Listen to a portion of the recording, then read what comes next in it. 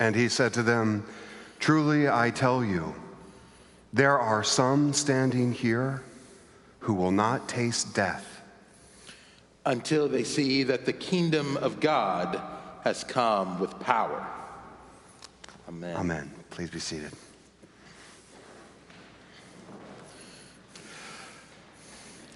"6 days later, Jesus took with him Peter and James and John and led them up a high mountain apart by themselves. And he was transfigured before them. And his clothes became dazzling bright, such as no one on earth could brighten them. And there appeared with him Elijah and Moses, who were talking with Jesus. Then Peter said to Jesus, "Rabbi, it is good for us to be here. Let us set up 3 tents, one for you and one for Moses and one for Elijah." He did not know what to say, for they were terrified. Then a cloud overshadowed them, and from the cloud there came a voice, "This is my Son, the beloved. Listen to him." I am God's Son, the beloved.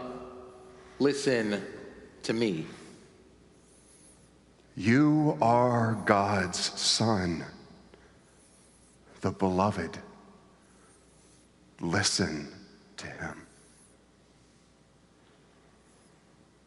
Suddenly, when they looked around, they saw no one with them anymore, but only Jesus.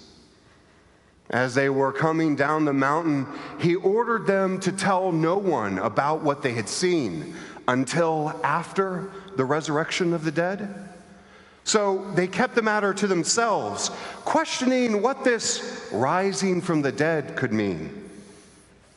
Then they asked him, "Why did the scribes say that Elijah must come first?" Elijah must come first to restore all things. "How then is it written about the Son of Man that he is to go through many sufferings and be treated with contempt?" But truly I tell you, Elijah has come. And they did to him whatever they pleased. When they came to the disciples, they saw a great crowd around them and some scribes arguing with him. When the whole crowd saw him, they were immediately overcome with awe, and they ran forward to greet him. He asked them, "What are you arguing about with them?" Someone from the crowd answered, Teacher,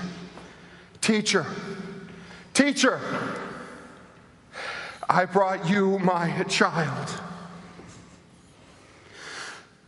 She has a spirit that makes her unable to speak. And whenever it seizes her, it dashes her down and she foams and grinds her teeth. I asked your disciples to cast it out, but they could not do so."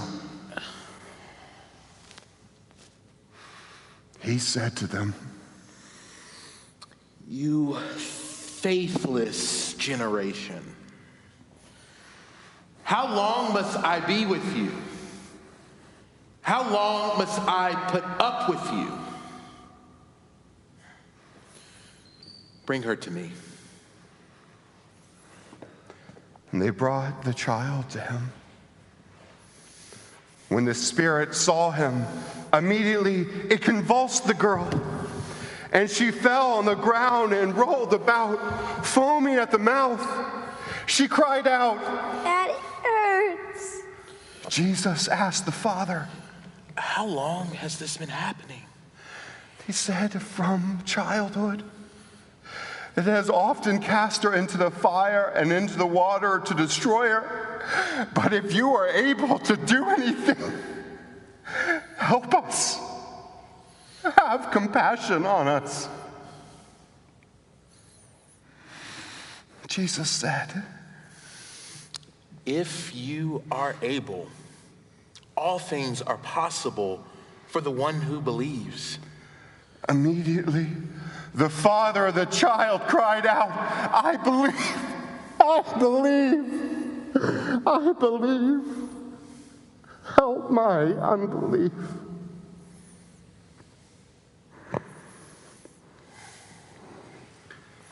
When Jesus saw that a crowd came running together again, he rebuked the unclean spirit, saying to it, I command you, spirit that keeps her from speaking and listening, come out and never enter her again. After crying out and convulsing her terribly, it came out, and her body was like a corpse, so that most of them said, she's dead. But Jesus took her by the hand and lifted her, and she was able to stand. When he was in the house, the disciples asked him privately, why could we not cast it out?